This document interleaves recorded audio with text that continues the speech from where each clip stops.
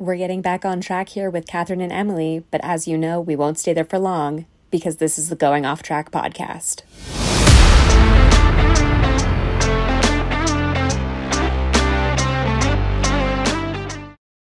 Hello, and welcome back to the Going Off Track podcast. I'm Catherine, that's Emily, and it is time to relive the 2023 season, of which we have podcast episodes for about half. We are done, finally. We get to move on with our lives and never think about this season again. Except I feel like we'll think about this season forever because of all of the historic things that happened. It was a historically significant season, and it is something that will probably be referenced quite a bit. Unfortunately. Give or take. Yeah. For better, I mean, if you're a Red Bull fan like I am, then we get to relive this all the damn time. Yay, go team. If you're a Ferrari fan like Emily, you just have to relive the trauma. Hey, call it what you want, but we were the only other team to win a race this season, so... Yes, you were. There you go. At least we have one highlight for the season. We found out that our drivers are also strategists. Like, we had some high points, you know, just give us a break there a little bit. Yeah, you've got the champion. Like, we saw in Miami how Fernando Alonso can multitask by driving a car very fast, but also watching his teammate on a TV screen while driving very fast. But Charles and Carlos are driving very fast. They're determining strategy. And, you know, if they had a chance, they would probably be running the pit stops too. Oh my gosh. Please don't even put that image in my head because it's just extremely depressing. Oh, 2024 needs to be so much better than this year. Yeah. All focus 2024. I'm so excited. We only have like 88 days, something like that. I don't know. Something like that. Spitballing. Yeah.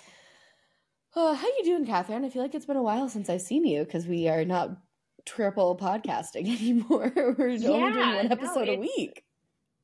It's been like, obviously we've had weeks in the season where we haven't had races, but like the fact that there's no race, like the race countdown is 3 months. Like I still don't know what to do with myself, even though this is the first week. I was dog sitting over the weekend. A overzealous German Shepherd smacked me in the eye, which is why I'm wearing my glasses so you can't see. Well, you can kind of see the scratch above under my eyebrow. He's a lovely dog, very clingy. And yeah, Cute. It's not like I need my right eye for anything. No, nothing at all. So you're getting some, well-deserved break a little bit. Yeah. Just a little bit. Nice. Sure. Good for you. And what about you? How are you? I'm good. Back in my home, my family finally left after, 2 weeks of visiting. Love them dearly, but it was nice to sleep in my own bed. Went to Uruguay yesterday, actually. Took the ferry across the river. It's like an hour ferry ride, so I went with some of my friends. Yeah, I saw that, and it was like, wait a minute. How far away is Uruguay? I know. Everyone's like, wait, why? What's going on? But yeah, it's like an hour ferry ride to this little cute town, and then you can just take it back. So I did that yesterday with some friends. Went to dinner with some friends, getting back into my groove, but I am traveling again this next week because I don't stop. But I only have 6 months left here, so I'm trying to, soak it all in, get the most out of it. So it's kind of like finally hitting me that I'm going home soon. After being here for, 2.5 years, I'm finally going home. I can't believe it's been that long. Well, no, it's only been it's almost been 2 years, so I'll be here for 2.5 in total, or like 2 years, 4 months. And that's still a long time. It's still a really long time. I still feel like I've only been here for 6 months, so it's wild to think that I've lived in South America at all, let alone this long, but right. It's good. But yeah, starting to kind of think about my repatriation plans and look at apartments and looking at my new cities, and it'll be exciting. I'm very, very excited. So nice. Awesome. Still TBD on where I'm landing officially, but it will be in the US and podcasting will get significantly easier. I won't have to deal with Argentina Wi-Fi, so it'll be good. But yeah. Yeah.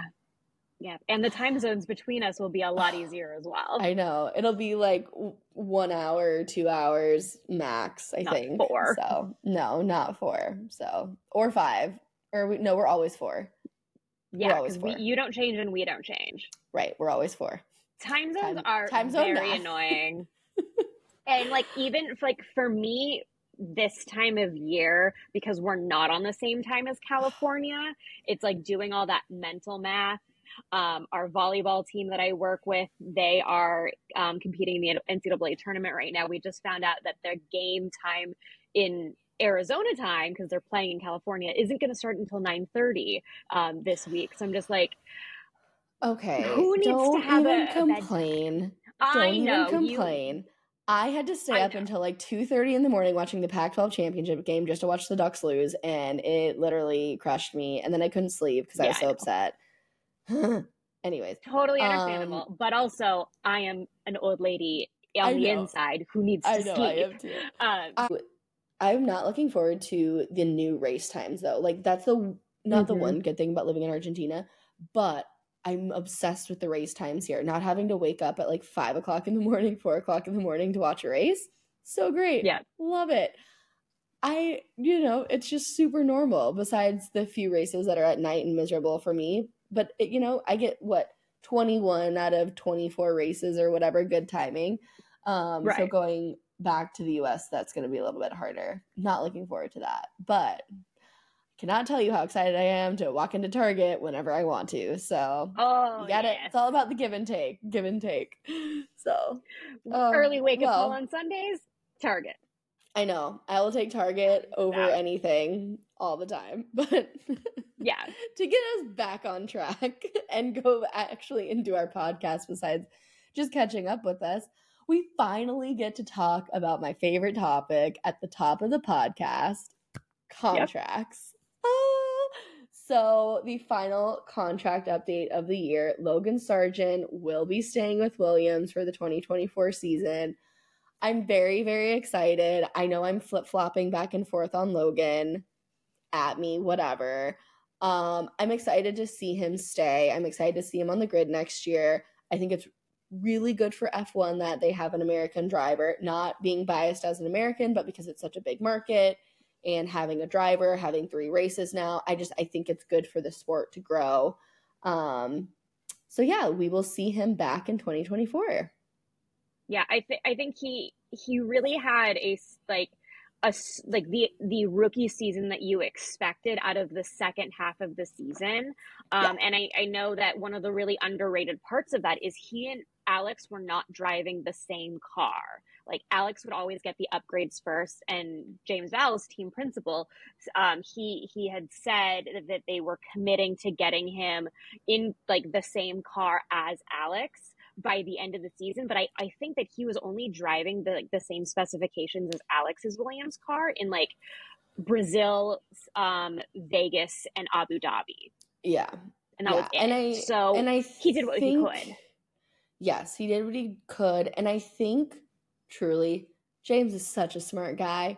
James could out knowledge any of us. I think he knows what he's doing, but 2, I think he sees the potential in Logan, and the fact that he didn't have the same car and was still able to, do what he did with the car. I think they're looking to invest in the potential. And we've said this before on other podcasts, rather than just bringing in rookie after rookie after rookie, which is not helpful. Give him 1 more year. He has a year under his belt. Help develop him, help him grow, grow with the team. I think that's a smart move by Williams to bring him back. Yeah. As much as I want to see Mick on the grid again, because I love Mick, I think it's really, really good that they're bringing Logan back. Yeah, I agree. And comparing the last, Williams driver, Nicholas Latifi, I am confident that Logan is actually going to improve as we go into his second season, whereas Latifi, God love him, what he just really struggled with the car. And obviously the Williams car last year was not great, but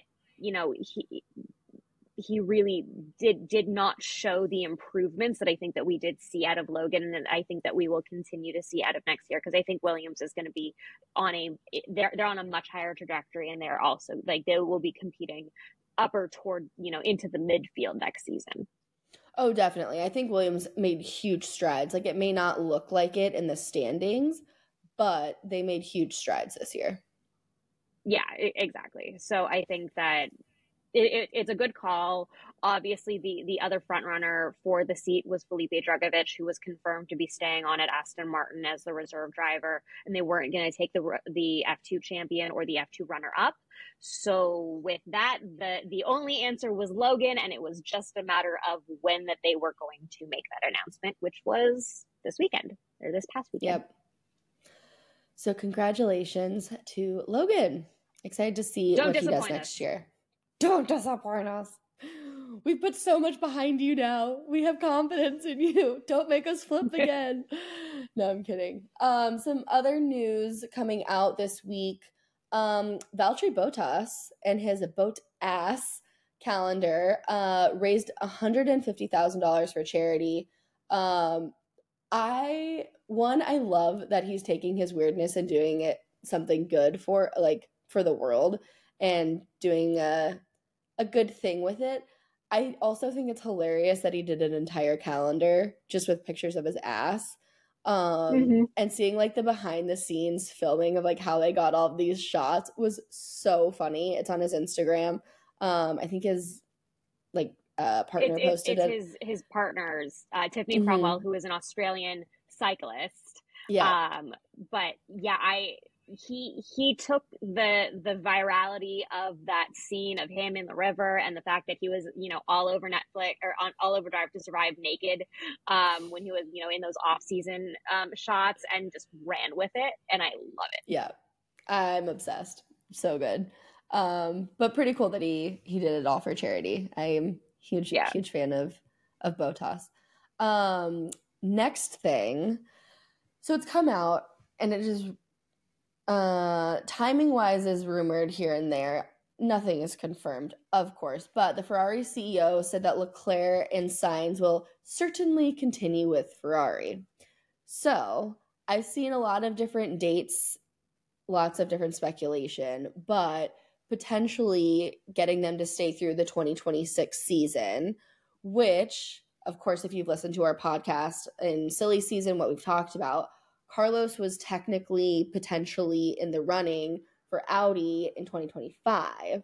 So this would, shore him up with Ferrari through that year of when it was, rumored that he would leave for Audi. I think this is interesting. I personally, if I'm Leclerc and Sainz and I had the season that I just did, I would be like, I understand Ferrari and its glory and, whatever. I would question if I would want to stay for 2 more years or 3 more seasons, I guess, because 2024, 25, and 26. I would question if I would want to stay. I agree. I think it's pretty solid that Charles is going to stay, because where's he going to go?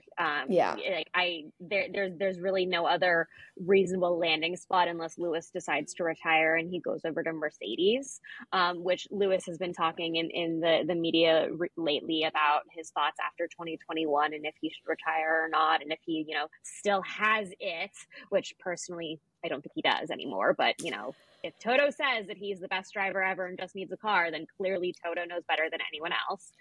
He's the fastest man on the track, Catherine. He's the fastest man on the track. at all times.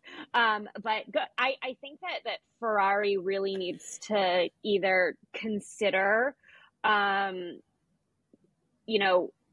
trying to figure, how do I want to say this? I think that, Carlos is the really big question mark. I think if there's a driver that is more likely to leave, it would be Carlos. Oh, absolutely. needs to, he's got the experience of being a lead driver, and they have shown the preferential treatment to Charles, which Charles is also a great driver. He's just not there yet, in my opinion.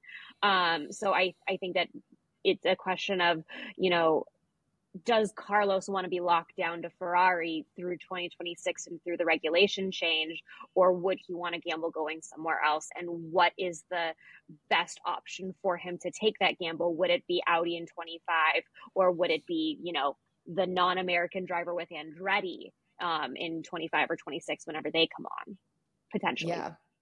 Again, none of this is like set in stone. Ferrari's CEO just came out and said that they're certainly going to continue. Who knows what that means?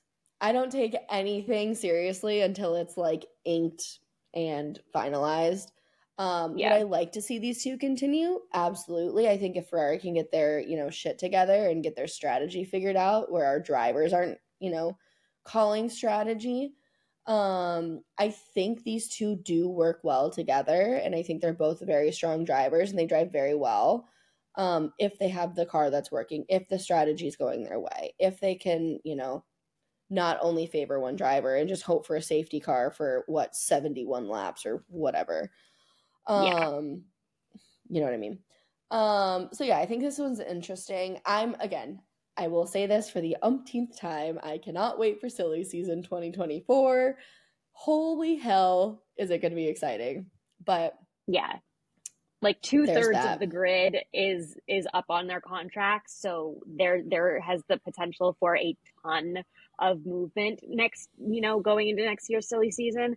And I think that there's every opportunity that it is going to be crazy.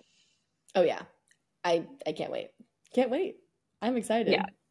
So excited. This is what keeps me up at night. So moving from contracts and going into, kind of our 2023 recap-ish related, Max Verstappen was named the International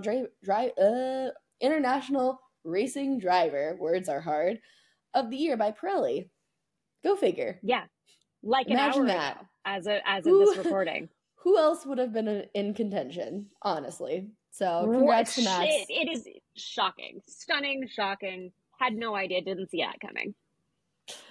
That one came out of left field completely. Mm-hmm. But congrats to Max. He did have a good season, and we'll go into, every single record he broke here shortly, but he did win another award, so go team.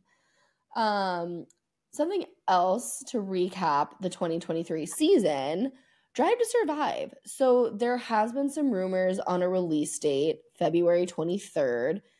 I would like to say this has not actually been confirmed by Netflix, and all of the information coming out is just coming from fan accounts. Sleuth or be sleuthed. And I sleuthed. And Catherine sleuthed. The date makes sense. Historically, it's come out a week before the first race. February 23rd is a week before the first race. Do I buy the date? Yes. Do I buy the poster? No. Is it probably coming out then? Yes, but has not been confirmed. So we will see on Drive to Survive. But I'm really excited to see what they do with this season. I feel like there were so many things happening, so many off-track things happening, so many things on track that I'd like to see the behind-the-scenes footage of. So I'm very excited for this season. Drive to Survive always gets me in like a good mood, gets me excited for the next season. So excited for it to come out whenever it comes out. Yeah, it's a really great, and I've said this before, it's a really great primer to the season, but nothing will replace actually, living through week in, week out of the traveling circus that is the sport. But yeah, everything that we've been seeing over this last week, nothing has come from one of the major publications that Netflix uses to release their announcements. It's not from Formula One, it's not from an outlet like Deadline or Variety, which are the ones that tend to be the first to have the quoted from Netflix announcement. So I agree with Emily. Timing wise, Feb 23 sounds right. But that poster, if you really look it up and see the original account, that's a fan account. It's not an account. Also, the Photoshop is just, it ain't it. So it's, yes, we're excited for Drive to Survive. Yes, we want to know when, but nothing has been confirmed yet. It will be soon because obviously it's December now and it's almost February at this point when it comes to time. But I don't think what we'll hear for another few weeks when the date is actually coming out. I was gonna say, I'm trying to think back to last year. I feel like we found out the date like maybe a month, 6 weeks before it actually came out. It wasn't like this long announcement waiting window, and now you're gonna do your sleuthing to figure this out for sure. I want to see if I can find the release date announcement. If I yes, here it is. The release date from Netflix came out on January 26th. So it was about a month before the season. So we've got some time. We basically have 2 months before they're going to tell us when the release date is. Is it going to be the 23rd? Probably, but nothing's real yet. Well, and that was also the thing for me because I was like, it feels like too early that we're announcing this because this is like, well, it's December now, but it came out in November, and it was like, I feel like this is way too much of a lead up. Netflix doesn't, do that long of a lead up time for premieres, so we'll see. But yeah, we will see. We will see. And of course, we can't recap and highlight the 2023 season without spending, I'd say, 85% of this episode talking about Max Verstappen. So, Catherine, without further ado, please walk us through every single record that Max Verstappen broke in 2023. So there's a lot of them. I didn't number them, but it is a large number. Starting with highest win percentage in a season, which is actually one of the more, legitimate records because a win percentage is something that you can quantify. Like wins in a season, 19, that's a lot, but there are seasons in Formula One where there were 12 races. So what does that mean? But Max did win 86.36% of the races this season. And that is, I think the previous record was like 77 something percent. So it was pretty big. Another one of those, like, yes, it's a record, doesn't really count, is points in a season, 575. Well, we have more points available now than we did 10 years ago, let alone 40. The consecutive wins record, that was the one that previously had been, some contention because it was 9 races, but it was also this other guy who, Alberto Ascari, had 9 races, but one of them was technically IndyCar back then in the 50s. So that was like questionable of who actually held that record. Now it's no longer a question. Max has it with 10, and going into next season, he is sitting on a 7 race win streak. So if Red Bull does Red Bull things and gives Max a ridiculous car in the RB20, then we might see that record get broken next year as well. We've got, because all he has to do next year is win 4 races, and then it's over. Yeah, then the consecutive win streak becomes 11. So we'll see. Yeah, it's a lot. But if you're a Red Bull fan, the number of times I have to hear you say that, I can't wait for next season. You know what, Catherine, I just hope that Mercedes has the best car and Lewis Hamilton wins every single race because we'll both hate it, but you'll hate it more. And then I just have to say, well, if you're a Mercedes fan. Anyways. Sorry. I at this point in this career, I can see Fernando Alonso winning every race more than I can see Lewis Hamilton, but that's just me. Not if Toto has anything to do with it. Clearly, it's Toto's world. We're just living in it. But back to the Max records, podiums in a season. He's got that record. As we all know, he's got the record for most laps led in a season with 1,003. He's got the highest percentage of laps led in a season. And then here's where we get the ones that I am entertained by that Emily's not going to like. But we have most wins from pole at 12. But he did not break the record for most wins from a Charles Leclerc pole in a season because he only had 4. Last year Only he had six. 4. I know.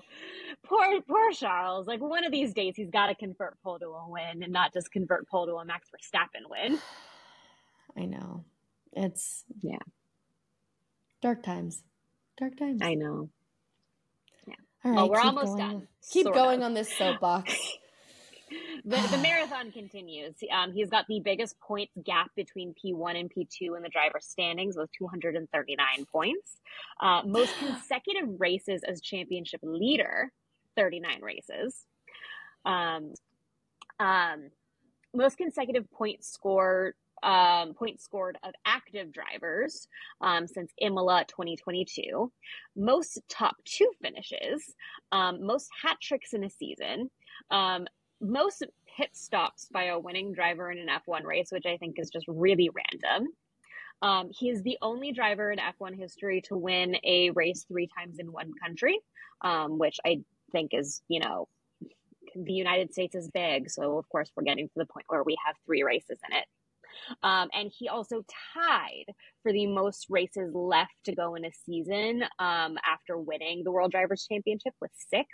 And he is the 3rd driver in Formula One history to complete every lap of a season, joining Michael Schumacher in 2002 and Lewis Hamilton in 2019. Are we done, or is there more? I mean, there probably I feel like we just have to keep going. There probably are, but those were the ones off the list that I found and that I double checked with the record book, which only matters to Wikipedia, but is what it is. But it's safe to say that this is one of the most dominant seasons in history for a single driver and a single constructor. This doesn't even count the records that Red Bull as a racing team broke, which there are a few more of those as well. Yeah, I mean, whichever way you slice it, Max had a phenomenal season. And unfortunately, I'm now on record saying that. But he did have a good season. The car was unbeatable. Like, let's just be real. It was unbeatable. He drove very well in the car. And next year they have to get a new one, and everyone else will have a new car as well, and hopefully everything will go better. But hats off to Max. He did have a really good season. And it was, as much as it pained me, it was really, really something to watch. So, pretty special season. Yeah, I totally get it. I'm still working my way through the 2016 season for reasons to be discussed probably at some point in January. But like, I can understand why, people could take issue with a single team being so dominant. Do I love seeing Max and Red Bull winning all the time? Yes. Would I love to see more of a competition at the front? Also, yes. Yeah. As Christian Horner would say, change your fucking car. And then maybe they'll have some competition. But I think it's also just has to do with the regulations, like this being, a new year. And I think next year all the teams will have time to catch up, I think. I don't know. I think next year it's going to be very competitive. I personally think that. Yeah, I think that I'm really hoping so. With the trajectories of teams like McLaren and Aston Martin and even, Williams and AlphaTauri or whatever the heck they're going to be called next year, I think that we're gonna see a bigger battle for the midfield. I think that we're gonna see, more teams getting more points, and it's not just going to be Red Bull getting every major available points grab for a weekend, which I'm excited to see. I like the fight. Like, there has to be a happy medium between Abu Dhabi 2021 and the 2023 season where Red Bull just won everything, bar one race. Yeah. But regardless, it's always going to be entertaining because there's always going to be shit going on. So we will see. I'm excited. Yeah. Okay. Do you have anything else to add about Max Verstappen? I mean, probably, but we'll get to that later. That's an open-ended question. That's a dangerous one there. Well, if we are done discussing Max and his historic season, we can move on to some really good races. So Catherine and I, mostly Catherine, but in my agreement, we found 5 races that if you are going to go back and watch the season, these are ones to watch. And we kind of highlighted reasons why as well. So first one, Saudi Arabia. Yeah. I think that was, it was one of those races early in the season where you're like you're seeing Red Bull and you're like, wow, Red Bull looks really good, but you're also seeing things that you're not expecting, like Aston Martin proving that the first race of the year wasn't a fluke. And you have the really fun off track things of Fernando getting his 100th career podium, losing his 100th career podium, and then getting his 100th career podium back. I think that's when the George virality, is that a word? The viralness of George just started to click for me, and all of his weird Instagram everything killed it all season, with the trophy and the mailing it and everything, whatever. But no, that was a really fun race to watch, and it was exciting to see Fernando on the podium for 100th time. I don't know how many times we got reminded of how old he was on that podium, but we did. The weekly reminder of how old Fernando Alonso is. But definitely a good race. I enjoyed it. I think one of my favorite races this year was Monza. Oh yeah. The Tifosi are insane. And this was such a good battle for Ferrari for second and third. Like, Max won, obviously. But it was such a good race. And seeing the Ferrari fans come out in masses is insane. Like, it's just, you get chills just watching it and seeing it. And it was, really cool to see. I really liked this race. Yeah, I think it was great. And I think what made it like a step up even better was just like the timing that they released those radio calls between Charles and Carlos and their engineers, and like, no risk. And then Charles is like, I'm going to take every risk possible. And just like the fact that they let them fight, but in 2022, when the drivers were fighting, it was Fernando and Esteban at Alpine, and they're like, why are you fighting for 7th place? Can you fight other drivers, please? But then in this situation, you've got the Ferrari drivers, they're battling for P2 and P3 together.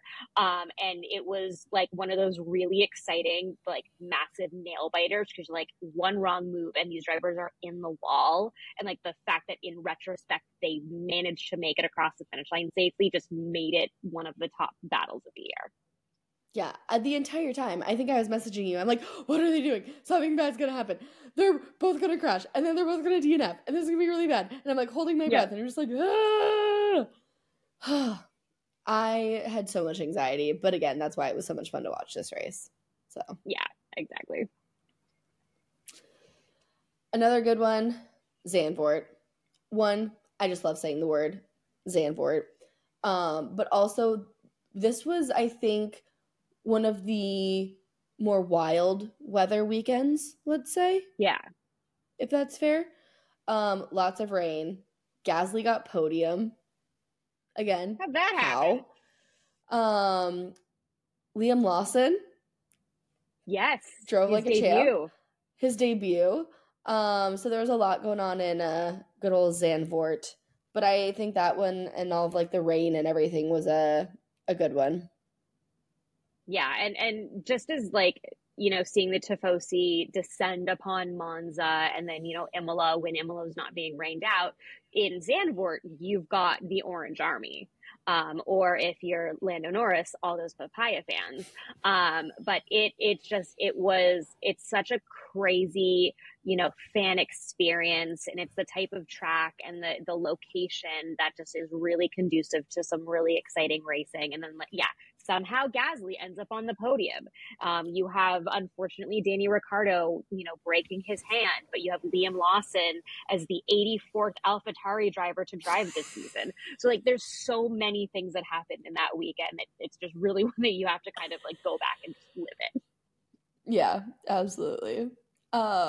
Another race that we obviously have to highlight, one, because it's such a cool race at night, but also because it's the only race where Red Bull did not win, Singapore. Correct. Oh my God, I was so excited. Carlos won. Singapore was amazing. This was when Carlos decided to play strategist and give Lando DRS so Lando could fight the drivers behind him. I loved this race. I loved watching Max Verstappen not be on podium. So it was great. Loved this race. Yeah, this is a highlight for me. It's the OG F1 night race. It's, one of the more challenging races of the track of the season. Obviously, the most challenging this year was Qatar, which is challenging for other reasons. But yeah, and the fact that you had this amazing four-way battle for first with both Mercedes cars, and Lando and Carlos teaming up together and giving us flashbacks to their days together at McLaren. George putting it in the wall on like the second to last turn, and which is also what Lando did, but Lando managed to get out of it. It was quite a highlight. Yeah, no, this is a really good race. This race went down to the wire too. It wasn't like everyone was just running away with it like some of the earlier races in the season. So this was a really, really good one. And then our last race, which I think just because of the spectacle and is this race even happening, is Vegas. Whole weekend was a shit show, but the race was really, really good. Still not over the manhole covers, and I never will be. Oh yeah, I think I'm still sleep deprived from that night.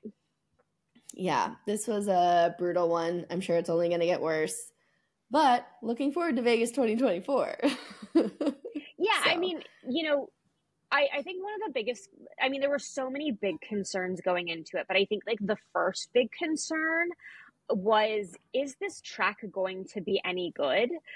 Because it just looks like an upside down pig, or it looks like there's some pictures of Lewis Hamilton holding his dog Roscoe upside down, and the track kind of looks like that too.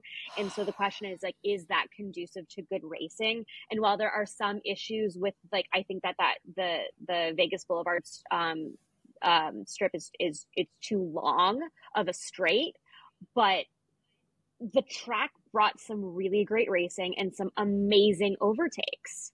Yeah, no, it did. There was good racing. Like, I give this whole weekend shit because of all the, off-track issues, on-track issues too. But it was a really solid race, which is why it made it into our top 5. Yeah, I would happily pull that one up on F1 TV and watch that one again, because it was very exciting, and I think that we're going to get some good racing out of Vegas again, even though I still personally don't think that we're going to be sticking with this same track layout for the next 10 years. I do think that we're going to move off strip at some point. I agree. I would also like to give some honorable mentions to Austria and Brazil. Austria, for the sole reason that everyone and their mother got 27,000 track limits called, and we didn't actually have results for like 6-7 hours after the race, because the stewards had to look at all of the I think they said something like there being 1,000 violations. It was like 1,127 or something like that. Yeah, violations for track limits, which is absolutely insane.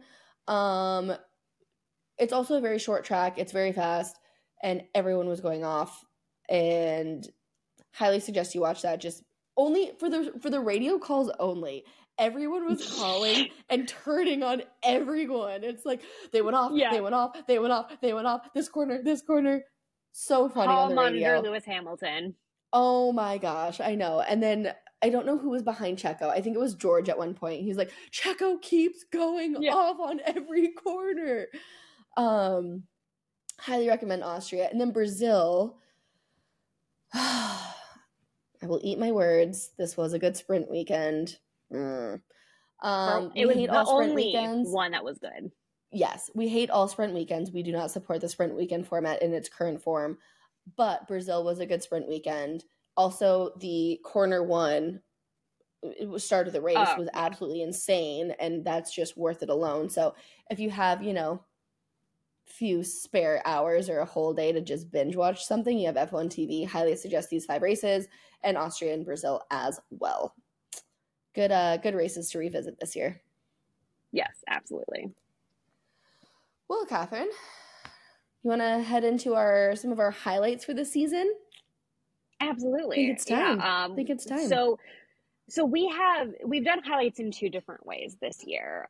We have our top 3 highlights of the season, but we also have our top insert number here moments of the season, which we'll be releasing closer to Drive to Survive dropping in probably late February next year.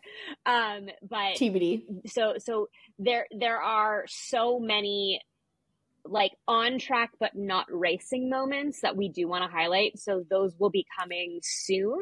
But until then, we have our 3 highlights. Emily, do you want to start with yours? Yes. So obviously, number 1, Danny Rick back in his seat. Yep. My heart is so happy.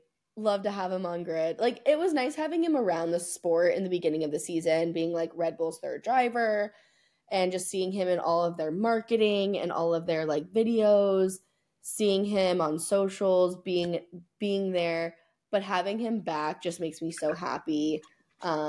We had him back and then he was out and then he was back again. But that was a very big highlight for me because when he did not have a seat going into this season, I was really sad. I really enjoy him. Mm-hmm. He's a shining light in the grid, let's say. So that was a big highlight for me. And also the moment of the season that started our podcast. It is. It truly is. Yeah. The ship, what is it? Something that launched 1,000 ships. There's a saying there. It's the face that launched 1,000 ships. Yeah, sure. So thank you, Danny, for helping us launch our podcast. Oh, I can't believe I put this as my second, but here we go. Max's historic season. So as much as I talk shit and I hate Red Bull and I don't like Max Verstappen, I appreciate the, what it takes, and I appreciate the skill and the ability of him on having such a historic season. Like, you don't just have a good season like this out of nowhere. He's a fantastic driver. The engineers got everything right when everyone got it wrong. So, I mean, to witness a historic season like this was unfortunately incredible to watch, let's say. But it's a pretty big highlight to see a driver in my lifetime be so dominant. So that's pretty cool. And then top 3, or my third of my top 3. If anyone listens to this podcast, if anyone knows me, they know that I have loved talking about one thing more than most, besides contracts, the double DNF of Checo. Yep. Oh my gosh, I don't know how you double DNF. He almost double DNF'd a second race too, and I was like, how do you come back from a double DNF? How many doubles do we need to put in there? But yeah, this was I don't want to say it's a highlight because I know it was a low point for him, but it was a very memorable moment of the season for me, and I will never forget Checo's double DNF from the 2023 season. So, I mean, totally understandable. Obviously, double DNFs are things that happen a lot more in like the ye old days of Formula One, but the fact that like this was one of the probably the first modern double DNF was just bananas. Oh yeah. And I think part of it for me is that everyone, including myself, shits on Ferrari and how backwards things go and how everything's not going right. So I think it just gave me a little bit of joy inside to see not everything's greener on the other side of the fence. So I don't know. I'm not going to point just out me. that that was a Red Bull strategy so that he wouldn't have to serve his penalty as a grid drop in the next race. I'm not going to point that out. But I will point out my 3 highlights. Okay, well, hit me with your 3 highlights then. So you said one of your highlights was Max's historic season in general. Mine specifically is of the 800 records he broke. I think that the consecutive driver wins record was like the best one that he could have broken. Like that's the if you're gonna rank the records he broke this year, I think that that's the number one. And then my number 2 is Perez actually managed to hold on to P2 in the driver's standings. And I think that, I don't know how. I don't understand how either, because he just had such a like bottomless pit of misery in the entire middle portion of the season, including the double DNF in Suzuka. So how do you have and obviously, Lewis's disqualification helped significantly. But I think that, toward the end of the season, he had recovered enough that I think he would have been able to hold on even with that 1 point edge. But the fact that he managed to hold on to P2, I was just like, that's a memorable moment for me. And then my third most memorable moment was when Lando overtook Max at Silverstone this year.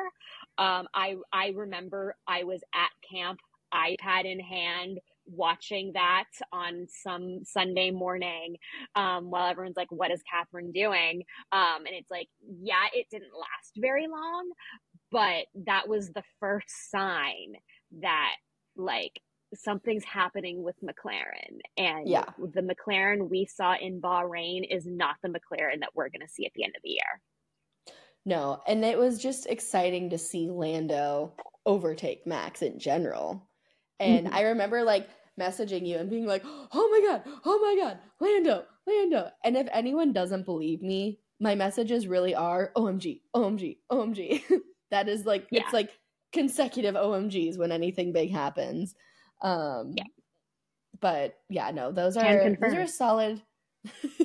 You only get them every single race weekend. But those are some solid highlights. I think this season, like as boring as people may say it was, I think there's a lot that came out of it, and it was still a very exciting season to watch. Absolutely. Yeah, I think that just to say that because Max is winning every race and that Red Bull is so dominant makes Formula One worse, which we have an episode of, is Max Verstappen's dominance damaging Formula One? The answer, if you don't have the time to watch that episode, is no. Because there is always something happening on track, and you're not going to have a banger race every weekend, but you're still going to have predominantly something exciting and something interesting to watch throughout your entire season. Yeah, exactly. Oh, well said. Could not have said it better myself. And I think I said that in the same exact way on that podcast that we did about Max Verstappen, but it's said so eloquently. I try. Oh, well, with that, I think we move into our highs and lows of the season for both teams and drivers. So, standout driver of the season for you, who would that be? There are a ton of options, but I think that I have to give it to Fernando Alonso because of all the things that we did not see coming this year. Fernando Alonso and the performance in that Aston Martin, especially in the first half of the year, was completely out of left field, but one of the best things that we got to have this season. Agreed. It was definitely a highlight the very first race, seeing him on podium and us being like, what just happened? What? Is he back? What's happening? This is exciting. Yeah, no, I think that's a great one. Like you said, there's so many to pick from. I want to say I'm not taking the easy way out on this one. I feel like this is very big of me for choosing this driver. But it's hard to give a standout driver of the season award and not give it to Max Verstappen for the 27, soapbox reasons that we had in the top of the podcast. If you think of 2023, the driver you think of is Max Verstappen. So I had to give it to him. It's, again, not the easy way out because I am me and I don't support Red Bull. So I think it's very big of me that I, am giving him all of these accolades this podcast. I'm very proud of myself. I'm proud of you. This is growth. This is growth. So then moving on to teams, who do you think was the standout team this season? I got to give it to McLaren. They had a terrible start to the year. But like I said, Silverstone. What are you talking about? That's not how you run your race? Yeah, exactly. That's totally fine. But when you have, the I think it was Silverstone that was when we're like, wait, is McLaren actually okay? And then to have McLaren come out at the end of the season and to be the team that, posed the biggest threat to Red Bull, that's just like they worked, their engineers, mechanics, everyone back at the factory, they worked so hard to get McLaren to where they ended this season. Like, that just can't be overlooked. No, it can't. I completely agree. They had a really good season. Did not start out that way. I remember when we were talking about this before we had a podcast, it was like, what happened to McLaren? What's going on? It was Lando is going to have a really long, hard season. Yeah, exactly. But no, they did turn it around and they definitely made up points. So they did have a good season. So I'm going a little off book on this one. Go figure, Emily. But I gave my standout team of the season to Williams. Okay. I know. But if you look at it, they've had their best season points-wise since like 2017, I want to say. And I feel like they're making up ground, continuing to grow, really investing in the program. I mean, Alex Albon made it into Q3 a ton, and we were I picked him for Q3. People were picking him for Q3. When's the last time that we've seen a Williams, driver being talked about like Alex Albon? So I think maybe this leans more on Alex Albon's end of Williams than Logan Sargeant, but I think Williams is really coming around. I think, like you said earlier in the podcast, they're really going to start contending for like that mid-tier next year. I don't know. I think that they really stood out to me because normally, like you said, when it was Latifi, it was always like, oh, they're going to be 19th and 20th. They're going to be 19th and 20th. Did Logan Sargeant crash and burn sometimes? Yes. But Alex Albon did finish in the points several times. Logan Sargeant eventually did, by default, get points. But it was better than before. So for that reason, they get my standout team of the season. Yeah, and if we have to pick like a home run team principal hire, it's got to go to James Vowles. Oh, James Vowles. Oh my gosh, of course. I would follow that man like into a burning fire and just trust that he would understand the engineering on how to get through safely. Like, my James weekends are my favorite weekends, and it's just gold. Yeah, we need more of him explaining Formula One. I could listen to him read Physics 101 and be like, yes, I'm understanding. Yeah, exactly. And then honorable mention for standout team, and it pains me to say this, and I was also rooting for Ferrari, is Mercedes for managing to hold on to P2 in the constructors. And just, I've said it before, I will say it again, they just are very sneaky and, underrated with the way that they have those like P4, P5, P6 finishes, and they grab all these points that really feel like they're coming from out of nowhere, because there's so many other things that are being talked about that you forget that Mercedes is coming out of these big points hauls every week and somehow manage to hold on to P2. Yeah, they solidly end up in the points somehow, like every week. And when you're consistently in the points and not, crashing on the formation lap and not scoring any points, that'll do it. That'll keep you in P2. So, and honestly, I'm still disappointed with Ferrari's strategy of just like hoping Carlos gets a safety car. I feel like they could have gotten somewhere, but what do I know? I'm just a fan, not a strategist, but I feel like their strategists aren't even strategists at this point, but I digress. Going into biggest disappointment as a team, This one, again, I feel like I'm kind of coming out of left field. I went with Alpine. I don't know where they were. It was more of a disappointment from the fact that, like, I had no idea where they were. Like, it was, oh, we have a podium. Wait, what? Out of where? Where are you? Oh, we have points. But it was such an unmemorable season for Alpine for me. And I feel like with the drivers they have, they could be so much better than they were this season. Yeah, with the amount of retirements that they had, Esteban Ocon is the driver with the least amount of completed laps this season, which is not what you expect out of Esteban Ocon. He like Logan Sargent, maybe. They should be so much better than they ended up being. And then every week that there was some sort of hype and there was another famous person from the consortium that bought into Alpine, they completely shit the bed. Yeah. I mean, we'll see what happens next year with like new management and everything. But I think they struggled this year for sure. Yeah, they still don't have a confirmed team principal for next season, which is something that I think we all kind of forgot about because Otmar Safnauer was let go of the team. There were rumors that Mattia Binotto was in the running. We haven't heard anything lately. They had basically like an interim team principal throughout the rest of the season. So that is going to be something that we're going to look out for going into next year.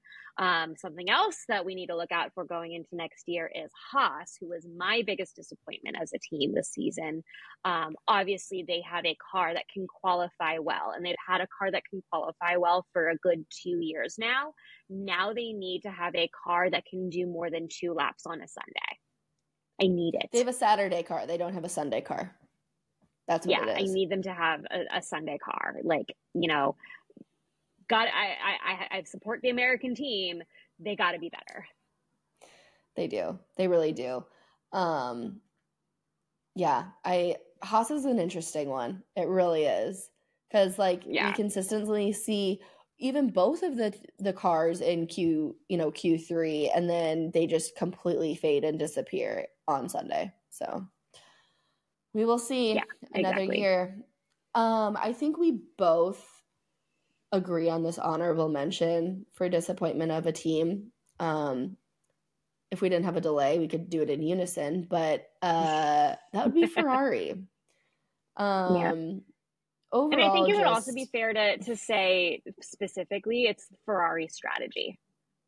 Yeah, and not the drivers. It's the team, not the driver. I would like to specify that. The strategy, the management of thing, I don't know. And maybe we're too hard on them. I understand strategy is very hard. A lot of it is luck, whatever you want to say, but there were a lot of interesting calls, non-calls, non-strategy, drivers becoming strategists that for a team, again, like Ferrari, it just seems a little amateur. Yeah. Is that too harsh? Yeah. I don't know. It's not the worst thing we've ever said about a Ferrari strategist, so. It's fine. It's like I said, I think in our I think it was in our Abu Dhabi recap, Fred Vasseur, team principal at Ferrari, really needs to reconsider his strategists and maybe make some personnel changes there. That I think that having somebody sane would be would be a big enough help for them next season. Oh, we're so mean. We're so mean. It's a hard job. I know it's a hard job. Yeah. I couldn't do it. It just seems like I couldn't either. And that's why I feel bad saying these things. I know. 2024. Looking forward. So moving from team to driver, though, because I don't want to shit on Ferrari too much. I do feel bad because I am a Ferrari fan. Who disappointed you as a driver this season? I think that there were a couple options that I could have chosen, but I think that I had to go with Bottas. Obviously, Bottas is in a very uncompetitive car in that Alfa Romeo. But I really feel that with the experience that Bottas has with his years at Williams when Williams was better, with his years at Mercedes being the number 2 driver. I really think that obviously he's having a great time. He still gets to drive his F1 car and be an F1 driver right now. But I really want to see more out of him, and I can only hope that next year Sauber gives him a more competitive car, so that we really remember, like, Valtteri Bottas is one of the best drivers on the grid. But I think that, honestly, I think Alex Albon can do better in that Alfa Romeo than he's doing right now. I think he just kind of like sunk back, and like, I don't know. Yeah. There's no correct term for that, but he kind of just like sunk into the shadows. I think he's just having fun. He's like, I personally feel like he's kind of towards the end of his career. He doesn't have to be. He could stay around for many years if he wanted to, but I think he's just enjoying other extracurriculars more than driving, and he's leaning into that, having a good time. He's driving, doing a good enough job to keep a seat, and that's where he's at because the car isn't competitive. And I think I feel like when you don't have a competitive car, you almost have to change your mindset so you don't go crazy. You know what I mean? Yeah. For someone to go from Mercedes winning races, super competitive year after year, to drop to Alfa Romeo and be in a non-competitive car, he really had to switch his mindset. So I think maybe he's just having a good time now. I mean, we can see he's having a good time, but I think maybe it's just a mindset switch for him. I don't know. Yeah, but I also think that you can have a good time in a car, and also do well. If you look at, Daniel Ricciardo in the AlphaTauri, not a good car. Look at what he was able to do in Mexico.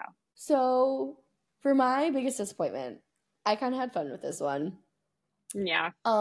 Coming from, big man on campus, I'm going to lead a team and be number 1 guy in the group. Nick DeVries, where you at, buddy? Oh, yeah. No points. Only a handful of races to speak for. You were an extreme disappointment, my friend. Coming in at the end of last season and Drive to Survive being like, I'm going to lead this team and I'm going to be the number 1 driver on AlphaTauri. How'd that go for you? Please tell me. It didn't. So yeah, he's my disappointment this year. But yeah, it was pretty disappointing. Obviously, the developments that came to the AlphaTauri car didn't come until, towards the end of the year when Lawson and Ricciardo were in the car. But yeah, I think that, Nick had a lot to prove after his substitution at Williams last year, which was, one of the greatest experience, things of the 2022 season, and kind of killed Latifi's F1 career. But it just, he didn't bring it, but he did bring us back Daniel Ricciardo. So yep. Thanks So for that, Nick. We do have that to thank him for. Yeah. And then I think just biggest disappointment overall in the season. Again, I think we're very in agreement on this one. And if we didn't have a delay, we would say it in unison. Sprints. The sprints. Yep. Sprint weekends. Yep. Format, shit. Get rid of it. Done. Yep. How many times can we say this on this podcast? Go back to our listen to our Qatar recap. How many times have we said that on this podcast? Oh, so they're many. Terrible. Catherine, they're so bad. If they don't fix it for next year, I don't know what I'm going to do. No, I do. I've already said this, probably on another podcast. You're just going to boycott them, and I'm going to have to cover sprint weekends for us. Yep, you are. But yeah. On a more positive note, Rookie of the Year. Catherine, who's our Rookie of the Year? There was no other choice. It's Oscar Piastri. He had 2 podiums. He won the sprint race that Max didn't in Qatar. He finished 9th in the Drivers' Championship with 97 points. He has had the best rookie finish in the modern era since Lewis Hamilton's rookie season, where he scored 110 points in 2007 with McLaren, which interestingly, top 3 of modern era rookies is actually Alex Albon, who had I think 93 points in his rookie year in 2019, which makes sense because he was driving a Red Bull half the season. But when I was looking that up today, I was like, wait a minute, really? Alex? But if you would take a step back and think of like modern day rookies, you have like, let's take a look. You have the two at Haas from 2 years ago who all they did was crash and burn. They're not getting points. There hasn't really been rookies getting points since Alex Albon. Yeah. Even George Russell did not score points in his rookie season at all. Right, because he was at Williams. Yeah, in a year that Williams was really bad. Yeah. I remember watching him cry when they got a point because he was so happy he finally got 1 point for Williams. So they didn't end with a 0. When he got his podium in a Williams at Spa, because Spa was 2 laps long in the rain. George always looks like he's on the verge of tears. But anyway, Oscar just freaking killed it. And I think that he is, obviously, future world champion, blah, blah, blah. But like this season just really cemented that he made the correct decision to go to McLaren and, be the source of all of that drama. He really, whereas Nick DeVries, didn't put up and shut up. Oscar Piastri, he put his head down. He suffered through those rough races, and he really did a great job his first season in Formula One.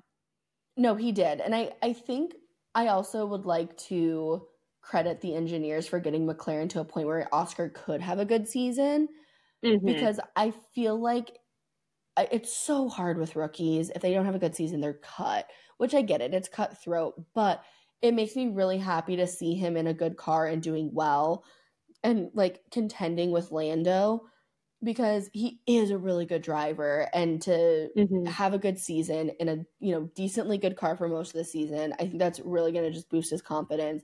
I'm very excited to see what he does next season. 100%. Yeah. This has been a long episode. Going into some final thoughts of the 2023 season, I have 2 things. One of them is something that we have already talked about, and it is we have got to change the sprint format. We already know that the sprint format is going to change. Hopefully it will be better. I imagine if it gets worse. I don't want to. We've already spent enough time bitching about how much the sprint format is terrible. I don't think I could take it. But I think the thing that almost annoys me more is the minimum lap time. And ever since Monza, we have seen, going into qualifying, 18 drivers are under investigation for breaking the minimum lap time set. But here's the thing.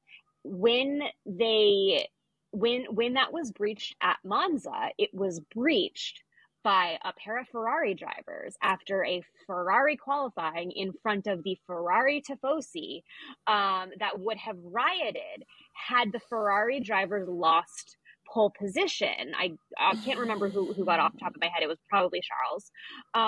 But the race director made a choice not to penalize Ferrari and set the precedent that you can't penalize drivers for breaking the minimum lap time. So the only 2 options Formula One has next season are to actually penalize drivers for breaching this minimum lap time, or just stop talking about it.